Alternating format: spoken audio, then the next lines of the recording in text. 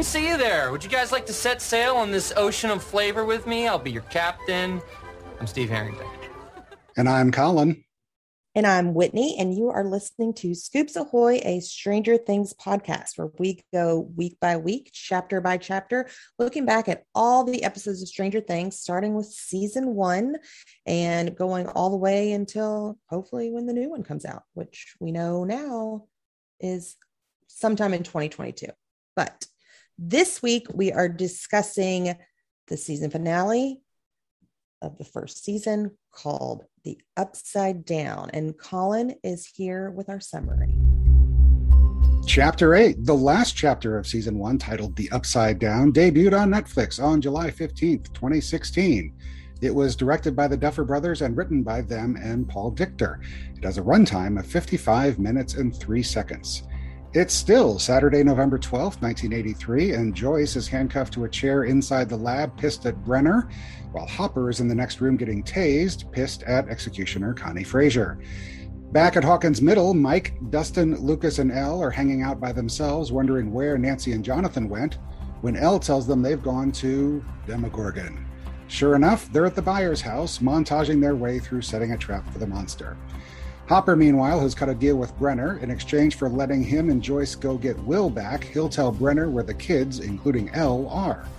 Brenner agrees, and Hopper and Joyce suit up before walking through the rift into the Upside Down.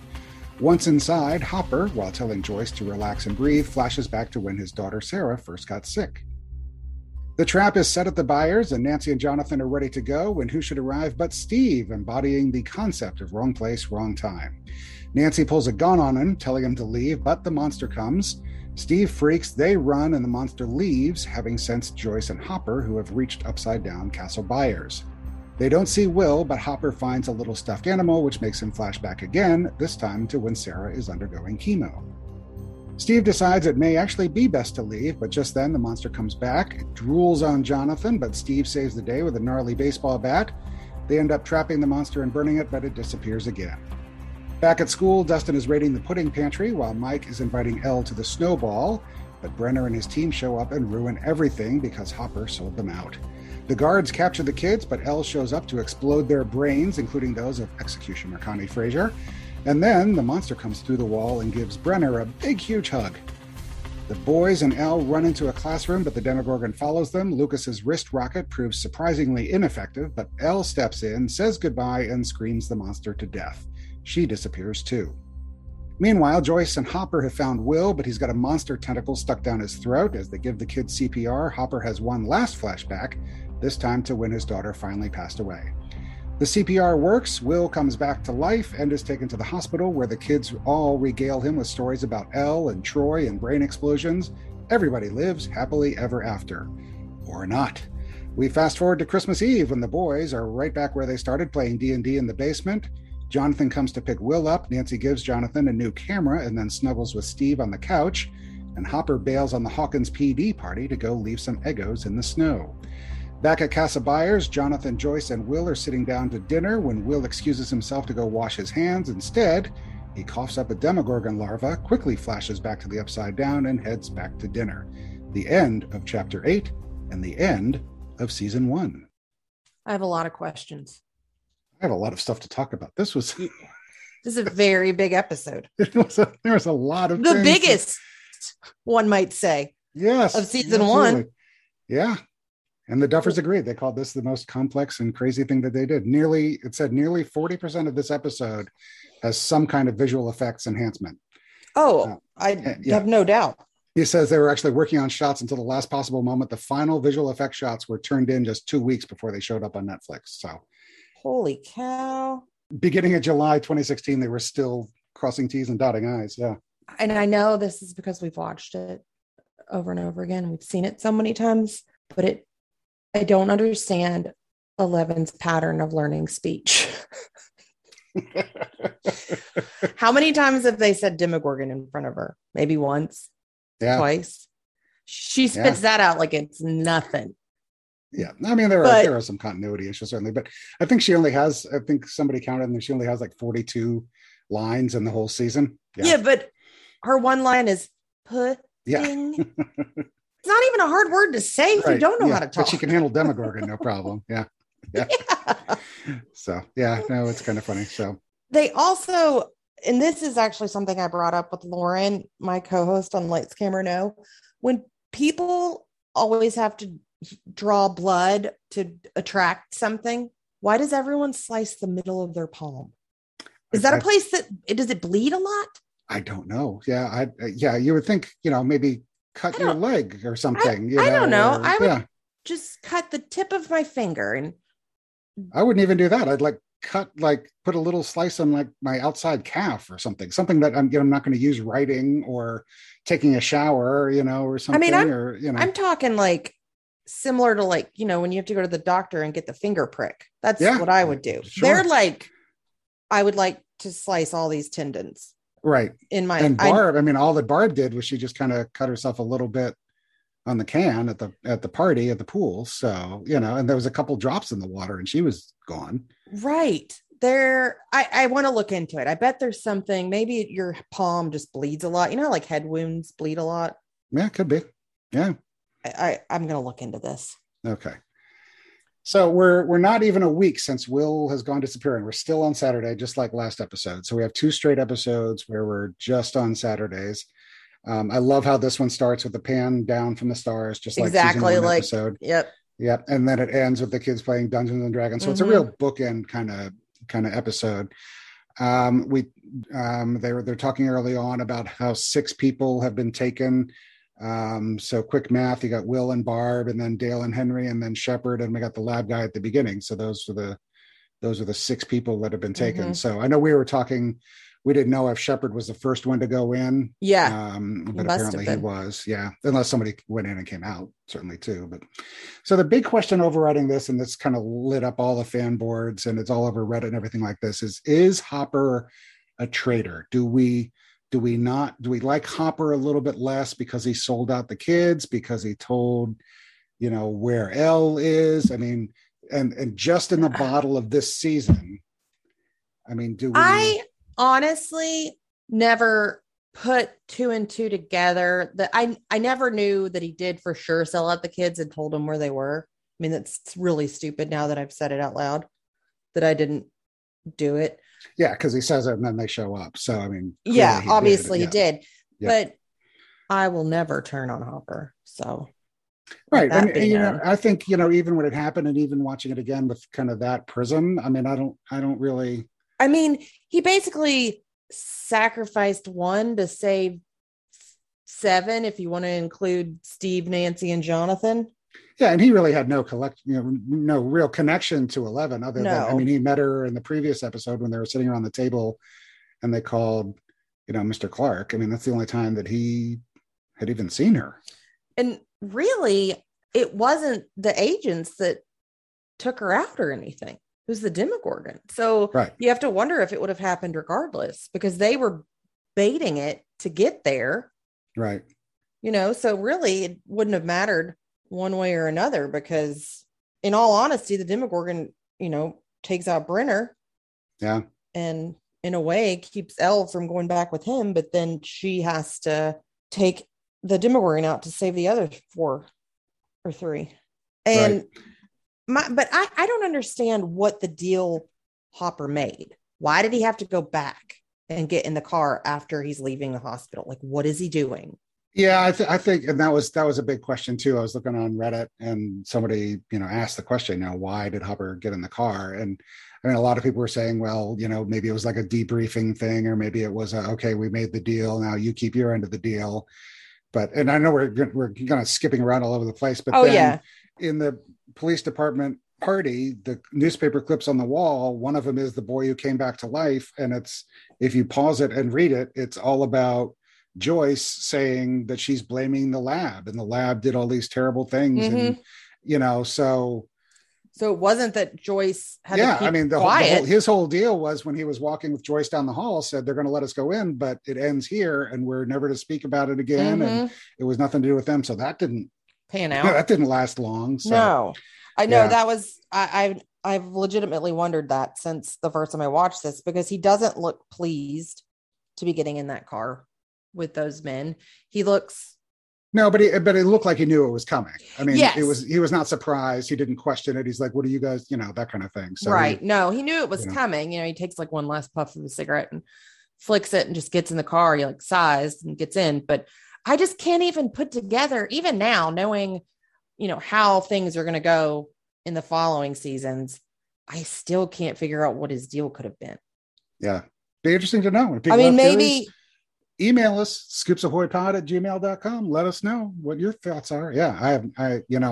That's one of those questions that's just kind of out there. Yeah. Yeah. I would love to hear people's theories. The only one I could possibly kind of scrounge together was his deal was, if I tell you where the kids are, you have to tell me where you're going to put the girl so I can keep checking on her. And maybe that's how he knows to go put the Eggos in the box. Yeah, could be. Because that's never explained either, how he knows. No, or what he's doing, clearly you're putting Eggos, it's for 11, but how would he know that she's going to, come get him? And right there in the middle of the wood. Yeah. Yeah. That was the only thing I could put together. Right. So let's back up to, I love this scene with Jonathan and Nancy getting all the traps ready. And this was kind of a geek out moment for me, just like way back on our first episode when I was talking about the lab guy in the first, minute. So 37 shots of Jonathan and Nancy loading guns, pouring the gasoline, putting the bear trap out, 37 shots in less than 60 seconds. It was like about 56 seconds, that scene. There's no dialogue. It's just a rapid montage of all these things going on. And what makes it so great is the sound editing for it. And this episode actually won an Emmy for sound design because of that. And I looked up and there was an interview with Craig Hannigan, who is the sound designer. And he said a couple of the sequences, he's talking about the sound design for the whole thing, the whole episode. And he's talking about the sounds of when they're in the Upside Down. And he said a couple of the sequences were out in the forest. So the sound design includes a lot of trees. So there's a lot of moisture. It sounds wet. It's got dripping. It's got tree creaks. It's got movements of bark and general wetness. And I used a bit of my own breathing that's pitched down low. I'd layer a few things and add delay sounds to the tree creaks and any other sort of weird creaking stuff I could come up with. And if you go back and listen to it, this is me talking now. Whenever Hopper and Joyce talk, there's a little bit of an echo, and then it it kind of shuts off. So it's not like an echo that trails. It's like an echo that stops, which is a really neat, really interesting sound design. So yeah, kudos to Craig Hennigan, sound editing. Yeah, it was a cool episode. And I am a sucker for a preparation montage, whether it be getting ready for a dance or getting ready to slay some monsters. Yeah, I mean the sound was so great. I mean, just the sound of the gasoline pouring on the carpet and the Nancy putting the clicking bullets and in, she and then the click and and Jonathan nailing. So it's just a great montage of sound. So I really love that. And then Steve wanders in.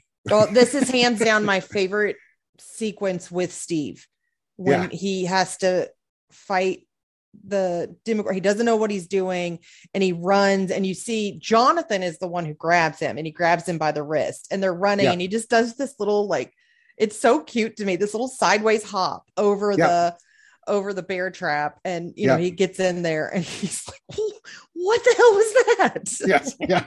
And he comes back later. When he comes back in the second time, he does the little bat flip. He does the little, I love the little bat flip. So, where he's getting ready to batter up. Yeah, he's getting ready to rock him. And he really, actually, this was from the book too, World's Turned Upside Down. The actor who plays the Demogorgon is Mark Steger. And he said he loved the showdown inside Joyce's house with the teenagers. We spent some time with the stunt coordinator. There are certain things you have to determine, like how do you sell me hitting one of the kids, for instance? It has to be done a certain way from certain angles. And then when Steve hits me with the baseball bat with the spikes, it was a heavy rubber bat. It was solid. And I told Joe Keery, who plays Steve, to just hit me as hard as he could because I had so much padding from the suit that he couldn't really do much damage. And then Joe said there were definitely a couple times when I gave him a good hit in the stomach because you want to sell it, but you don't want to hurt the guy. He's neck deep in rubber, breathing through a hose, sweating his brains out. So you have to give Mark Steger some serious credit for his work in that scene. I thought it was great. Could hear teenage girls across America sigh when he did that bat flip. That is the moment I'm sure so many girls fell in love with him. He was so great. Yeah. It was awesome. I mean, I fell in love with him a little bit. So yeah. I think we can probably retire the Steve Harrington douchebag meter. Yes, it was. But we'll nice. we'll get back to that when we get to our segments. But because Yeah. I got an idea going forward. But So Will, I don't care what anybody says. Will should have been dead. And I said what I said because yeah, and I think the only thing that's they kind of wrote him in to obviously keep him alive and kind of be the anchor for the show as far as the kid character. But I mean, there are some hints during the season. They say he's really good at hiding, and he had Castle Byers that he could hide in and that kind of stuff. So they left the door open that he could survive. But I mean, good Lord, Barb was dead in the flick of an eye. And, right. And Will's, we're going on, it was Sunday night he was taken. So 6 full days later. And this little 12-year-old tiny little kid who probably weighs 40 pounds dripping wet can somehow, survive, especially with the tentacle down his throat. Well, that's what why was he chosen for this tentacle versus Barb, who was just eaten, basically? Yeah. Or had the life sucked out of her or something. Right. Like my only thought is that obviously in the last episode when he's in Castle Byers and singing and then the wind. So he did not have the tentacle down his throat then. So he had survived for 5 or 6 days. And then finally the monster. I'm just curious got him, why he was chosen for the tentacle. Like maybe they all have tentacles, and Barb had already had her. Maybe in episode 3, when the monster takes Barb, he puts a tentacle down her throat. We never see, because the next time we see her is 5 episodes later, and she's dead. So, how much stress were you under when Joyce was just screaming as loud as she could in the Upside Down? Yeah, and I went back and watched that because I was trying to figure out what made the Demogorgon disappear the first time they were with Jonathan and Nancy, and if it was because of that. But it is a little bit later, so I had the feeling, and I mentioned in the recap, that I think the Demogorgon just kind of sensed they were there, and then when she starts yelling, certainly, shut up! Yeah. See, I just assumed the Demogorgon left because he was on fire. No, he wasn't. He wasn't on fire at that point. The first time. Oh, okay. The first time when he comes, and Steve's like, "What the heck's going on?" And then and they're in the room, and and Jonathan has the lighter lit, and he just disappears, and then he comes back. So the first time he disappears, I think maybe he just sensed that Joyce and Hopper were there, or maybe he just got bored and didn't see anybody and left. I don't know. I can't get inside the mind of a Demogorgon, so I don't really know. Well, why not? I know, but that was my thought. So, I mean, it's all speculation, obviously, but I have a feeling that he just sensed that they were there. But yes, I was freaking out a little bit. I mentioned early on in our podcast that every scene that Joyce is in is like the most angsty scene ever. Oh, yeah. But this one just puts it over the edge. Yeah, absolutely. Did you notice the tiger that was in the Upside Down? And then Hopper picks it up. So yes. Is it the same tiger? No. I mean, one was obviously Will's, but it reminded him, it was very close to Sarah's. It didn't look exactly the same? No, I think they were a little bit different. We'll have to go back and look at it. It was not the same animal. I think it was very close, but it was enough to spark his memory. Well, and this is the first we see his daughter. How great of an actress is she? I mean, she is great. Yeah, she was really good. Yeah, Elle Graham. Remember that name? But yeah, she was just great. Well, he's great, I think, in those scenes. It's heartbreaking. Yeah, to absolutely. watch him do that. And the scene when he's crumpled in the stairway. Oh, I know. Yeah, it's really rough. But we should talk about the blue bracelet. I know it's come up before. Yeah. For the people that didn't notice, the blue bracelet were her hair ties when she first had when she was first having trouble breathing. Yeah. And that became his bracelet that he's worn all this season. So he turned her hair ties into a bracelet. So that's on his wrist. And it keeps continuing through the series. So remember the blue bracelet and keep looking for it now. So do we know how long it's been since she passed away? Did they say that the night when they were searching the woods? So I found, and I don't know, it was on the Stranger Things wiki, not the Wikipedia page, but the Stranger Things fandom, wiki fandom thing. Mentioned that Sarah died in, I think it was like 1978 or 79 or something. Okay. So it's been about 5 years, 5-6 years, something like that. So, okay. I just wasn't sure. I mean, it had to be enough time for him to move from the city to back to Hawkins. So yeah, and that's at least 4 years because he's been in Hawkins for 4 years. So oh yeah, so that's probably is right. Let's go to the whole Mike and Elle and kissing and Snowball and all that kind of stuff, contrasted with the snack pack chocolate pudding raid that is going on in the other they room. Could not possibly eat. They could never eat that many. Yeah, why do they need to take 28 cans? Because it's a thing a kid would do. It's 100% just something a kid would do. I mean, I had those in my lunch, back in the day, but it grosses me out because I had one. Yeah, but like, were they warm? It's just in that tin can. It's just. Yeah, there was an article on in Wired back in 2016 where the people talked with Linda Reese, who's the prop master, about all the major props, the TVs and the boom boxes and blah blah blah, and they asked her about the snack pack pudding because they still make Hunt snack pack, but it's in plastic containers. Yes. So she said they don't make chocolate pudding in cans anymore. So I had to get gross. creative. Yeah. We used cans of Vienna sausages and luncheon meat and just slapped the replica chocolate pudding labels on them. And that had some, what she said were gnarly side effects. The kids had to keep opening them in the scenes and they were gagging because it smelled disgusting. And they do open it in the scene when they're in the cafeteria and Mike comes running in saying that, everybody's coming. So if you can imagine opening cans of Vienna sausages as opposed to cans of chocolate pudding. Yeah. Yeah, that is. But anyway, so Elle and Mike have their little moment where he confesses that he doesn't love her like a brother. Right. Gross. Yeah. And then they have their first kiss, which was actually Millie Bobby Brown's first ever kiss. As a human being. There have been several articles I've read talking about how it was the most awkward thing she's ever had to do. And this is something, just as an aside, because I went looking for that too. And I think I just Googled Millie Bobby Brown kiss. Mm-hmm. And there must have been 20 video clips of various news outlets asking her about this kiss, which seems a little inappropriate. A little bit, right? I mean, like everyone, like Entertainment Tonight and Inside Edition. And I mean, everybody's asking, it was just weird, Why are people so into it? Yeah. But yeah, I think they're cute, and I think that they're just awkward enough because they're both the characters are 12 years old, and I mean she has no idea what's going on, and I'm still of the mind that she has no idea what a kiss even is. So right. I can't imagine she was giving Brenner kisses goodnight every night when she went to bed or anything. So I mean, I don't know, it's a little strange, but I thought that was a little moment. How nice was it to see Executioner Connie Frazier finally get hers? Oh, and like that, right? Yeah. I mean, it's not like she was just like shot or the Demogorgon got her. It's like her brain imploded. Brain like imploded. And like, oh, it was so nice. And there's just so much. That is a very gory scene. It really is. You don't see it. You don't see their heads explode. You see them drop to the ground. So they had to. No, but you hear it. Yes, you hear it. That was what I was going to say. And I think that also added to our friend Craig Hennigan's Emmy.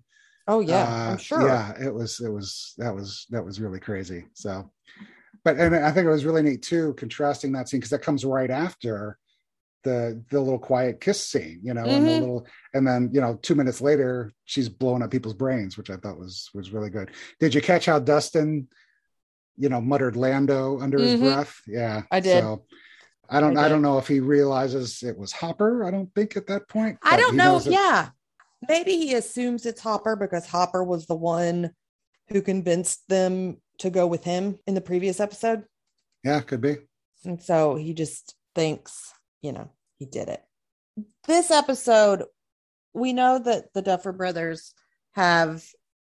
they consider Wes Craven as one of their inspirations for the show, which is weird because it's I don't know, it's definitely a kid show, I think, but preteens, I guess.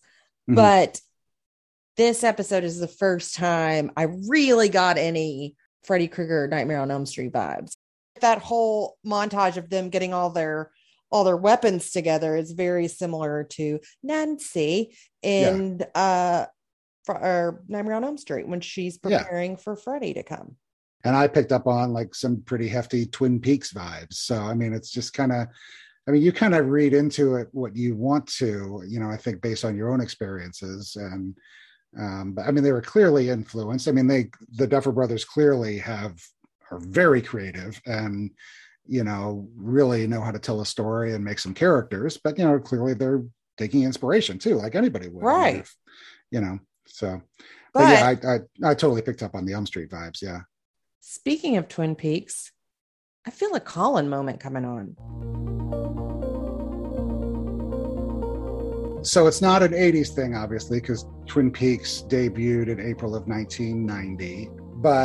And the Duffer Brothers have never really said, point blank that they were inspired by Twin Peaks, but their first real job after, right before Stranger Things was working on Wayward Pines, which is very similar to Twin Peaks. And there's a lot of very David Lynchian things going on in this, not to mention the general plot is pretty much identical. A young person, in Twin Peaks, it was, the high school, homecoming queen, Laura Palmer. In this one, it's the 12-year-old boy. Young kid gets kind of taken into a paranormal kind of world. There's a small town mystery. There's quirky characters and that whole kind of thing. And then the visuals, I mean, a very, dominating visual in the first episode of Twin Peaks in the pilot were the flickering lights in the morgue. And we get that a lot, obviously in this one, in the scene in the school when Elle finally takes out the Demogorgon at the end.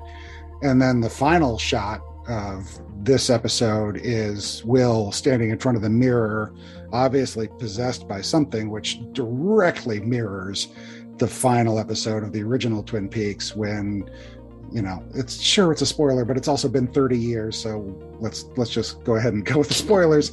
When Dale Cooper is possessed by Bob and he looks in the mirror and he sees that, he's possessed. So, I mean, very, very, I know in the past we've, that might be a reach or that might be a reach, but I think this is very clearly, inspired by Twin Peaks. And, I actually did some more kind of looking and kind of actually Googled Twin Peaks Stranger Things and what should pop up, but this YouTube video of a band in Seattle called Prom Queen, and they made a mashup of Laura's theme from Twin Peaks and the Stranger Things intro music. So it's kind of a mashup song. Mm-hmm. So I'll post it on our Twitter page so people can post it on our socials so people can see it. So, but I was just such a huge fan of Twin Peaks, and pretty much from the word go, from the word go in Stranger Things in that very first episode when the lab guy is running through the hallways and the lights are flickering, I picked up on a huge Twin Peaks vibe. So not 80s, but still, I was in college when Twin Peaks came out. That's kind of my Colin moment for this week, talking about the link between Twin Peaks and Stranger Things, which is definitely a real thing. Are you ready now you want to do your homework or you want to do some music? Let me do one more thing about the episode real quick, because this is kind of funny. Okay. And then we can go on to do whatever. Recall, if you will, what time it was when Dustin called Mr. Clark. 11 something. 11 on Saturday. It was like 10 o'clock. 10 o'clock. Yes. It's 10 o'clock, right? Okay. Yeah. So from that time, from when Dustin hung up with Mr. Clark and they set the plan in motion in the last episode, I'm going to take this from Hopper's point of view. So I'm just going to pick one character. So finish the phone call. Hopper went and got all the salt out of the shed, wherever that is, drove to the school, dumped all the salt in the pool. Elle went into the Upside Down, saw Barb, then saw Will. Mm-hmm. Then they, got out and everybody got kind of dried off. Hopper left for the lab, right, with Joyce. They got arrested. Joyce talks to Brenner at the beginning of this episode. Hopper gets tased. Then he has his separate scene with Brenner, right? Then they go to walk down the halls. They go in, they suit up. Can you see where this is going? Yes. So then they suit up. Then they walk through the entire town. They leave the lab. They go to the woods. They go to Castle Byers. They go to Joyce's house. They linger there for a little bit with the whole Jonathan and what's going on and, the monster in the pool of blood. Well, then they walk through Melville's. Then they get to the library. Then they wander through the library. They see Barb.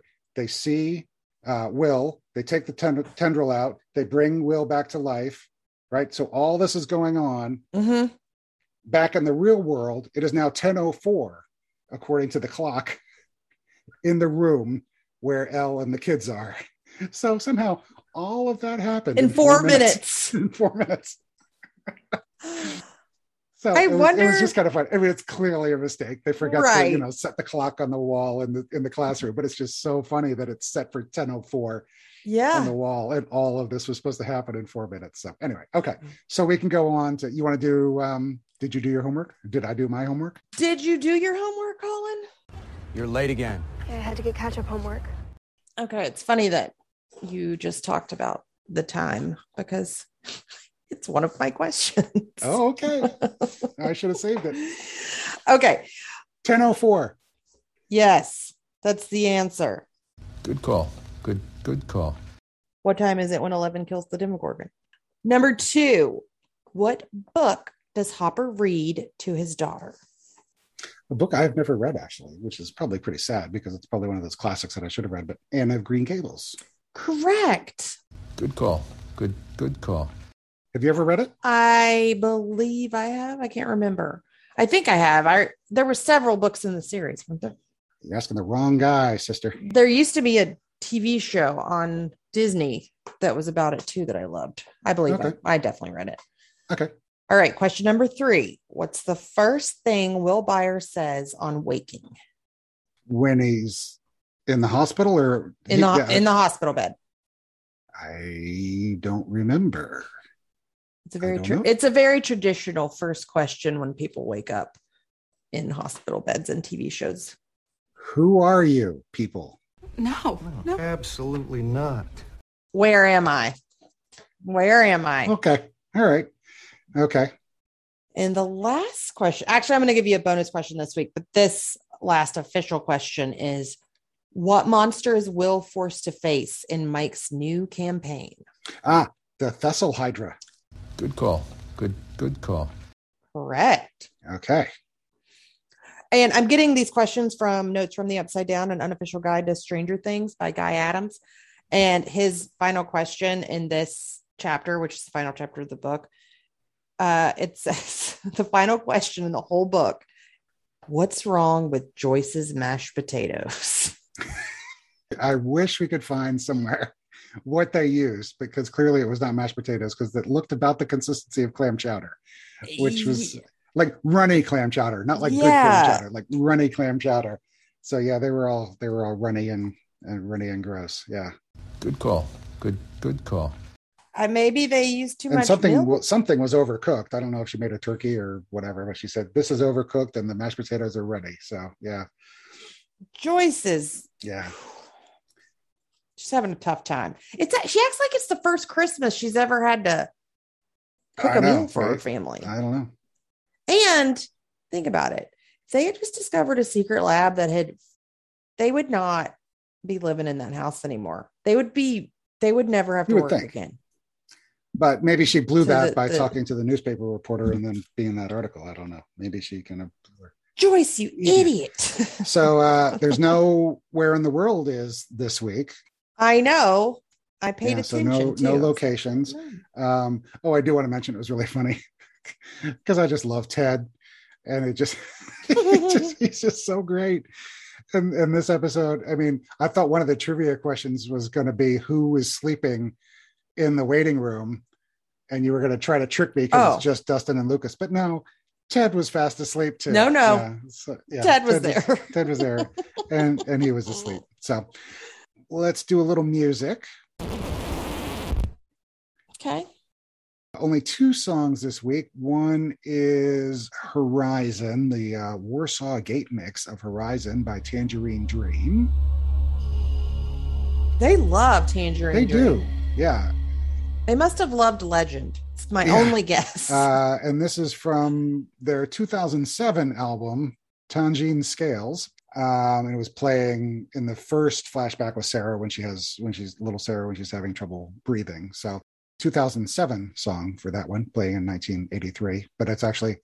Wait, I have the piece was originally featured on their 1984 live album, Poland. Yeah, that's the original version of Horizon. This was apparently, according to the fandom page, the Warsaw Gate mix, which didn't come out until 2007. So go figure. And then the other song is When It's Cold, I'd Like to Die by Moby,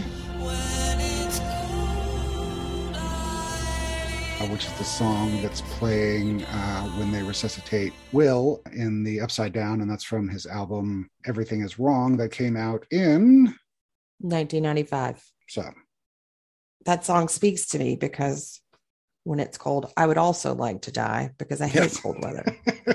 So good point.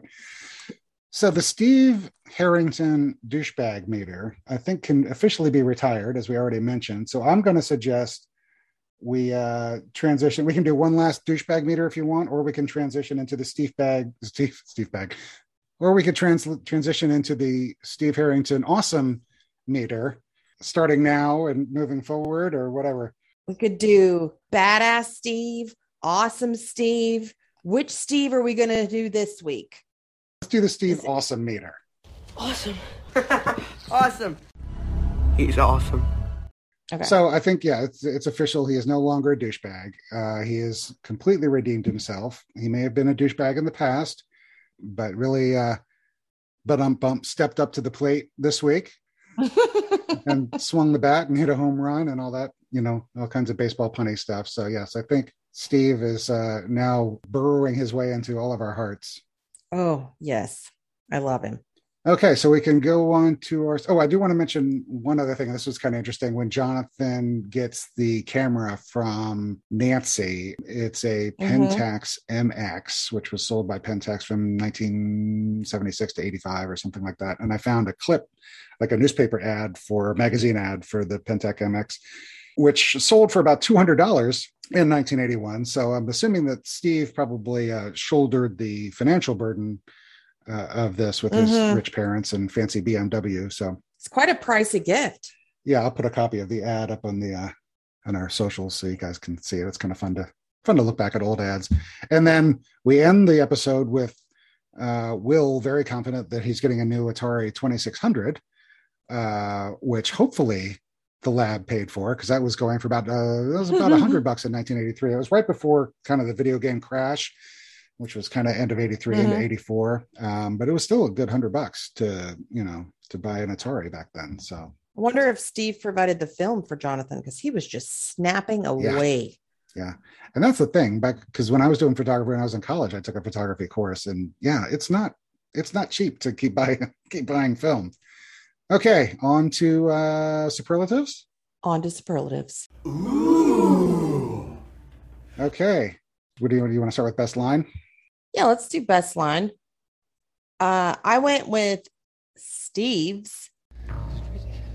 This is crazy. This is crazy. This is crazy. This is crazy. This is crazy. This is crazy. This is crazy. Yeah, shades of. Yes, National Lampoon's Vacation. And it is actually a quote my husband and I say very often in our house. This is crazy. This is crazy. This is crazy.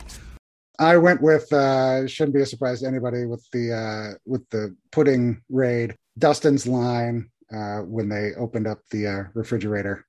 Mike, I found the chocolate pudding. I love how his voice cracks at the end. I know. He's just so excited about it. It's so fun. So. And it's like he's never had chocolate pudding, and clearly he has it every day at school. Well, he says the lunch later is hoarding it, so maybe he hasn't had it as much as he'd want to. So that leads right into my most spirited, which is the Hunt Snack Pack pudding canisters, which was, I think, just so 80s, because they actually started making them not in the aluminum cans in like 1985, I think. So that was a very early 80s thing. And I already talked about how Linda Reese, the prop master, went through all the pain she did to make it. So that was very, very spirited, very 80s for me. What was your spirited? Joyce's Christmas outfit. It was hands down the ugliest thing I've seen all season. Uglier even than lovely Steve's sweater. Yes, absolutely. Yes. I mean, Steve's sweater has actually come back around in an ironic way. People love those. I guess they're kind of going out of style now, but those like ugly sweater parties were a thing sweaters, yeah. in like pretty much the early 2000s, and you could easily wear that. And now I feel like people somebody could pull that off these days, that sweater. Absolutely.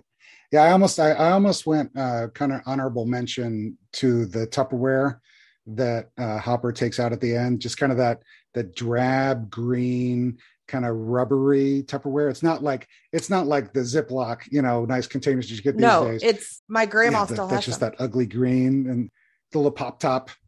But the design on the front, that's like, or on the top, it's like the ridges. Mm-hmm. Absolutely. So, yep. Okay, most stranger thing from the episode. There were so many to choose from. There really were.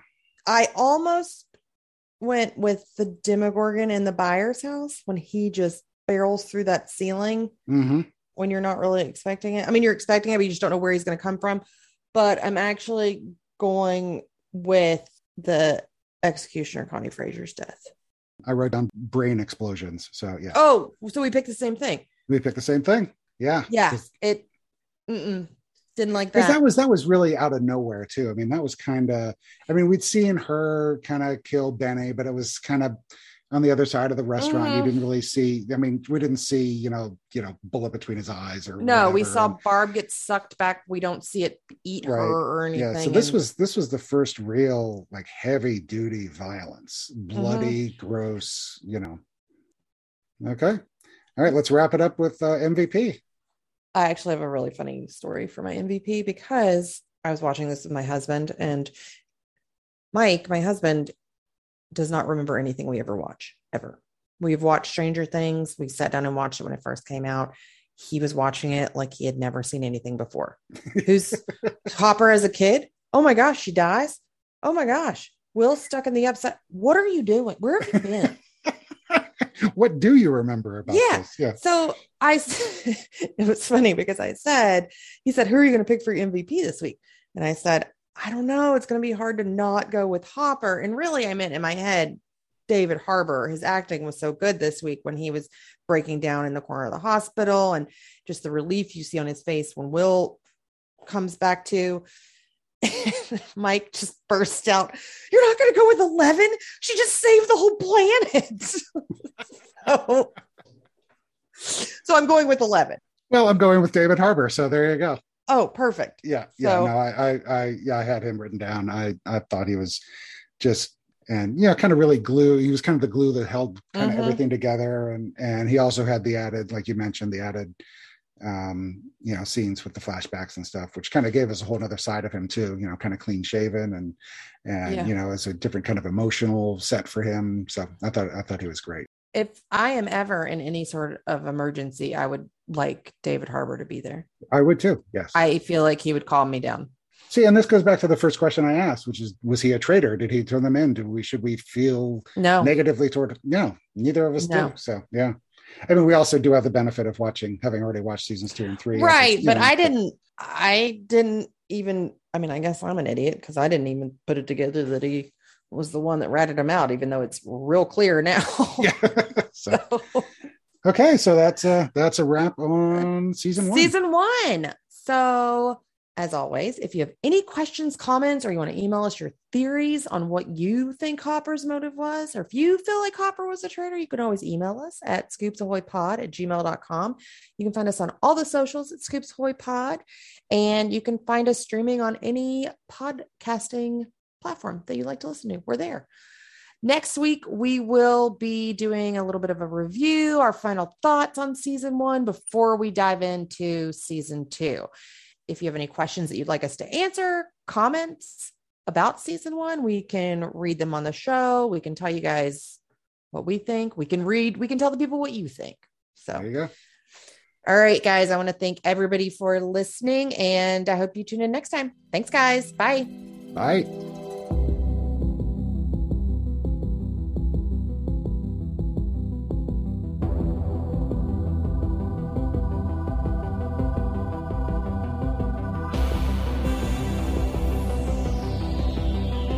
Stranger Things audio clips and official score are the property of Netflix. Incidental music by Blue Mount Score from Pixabay.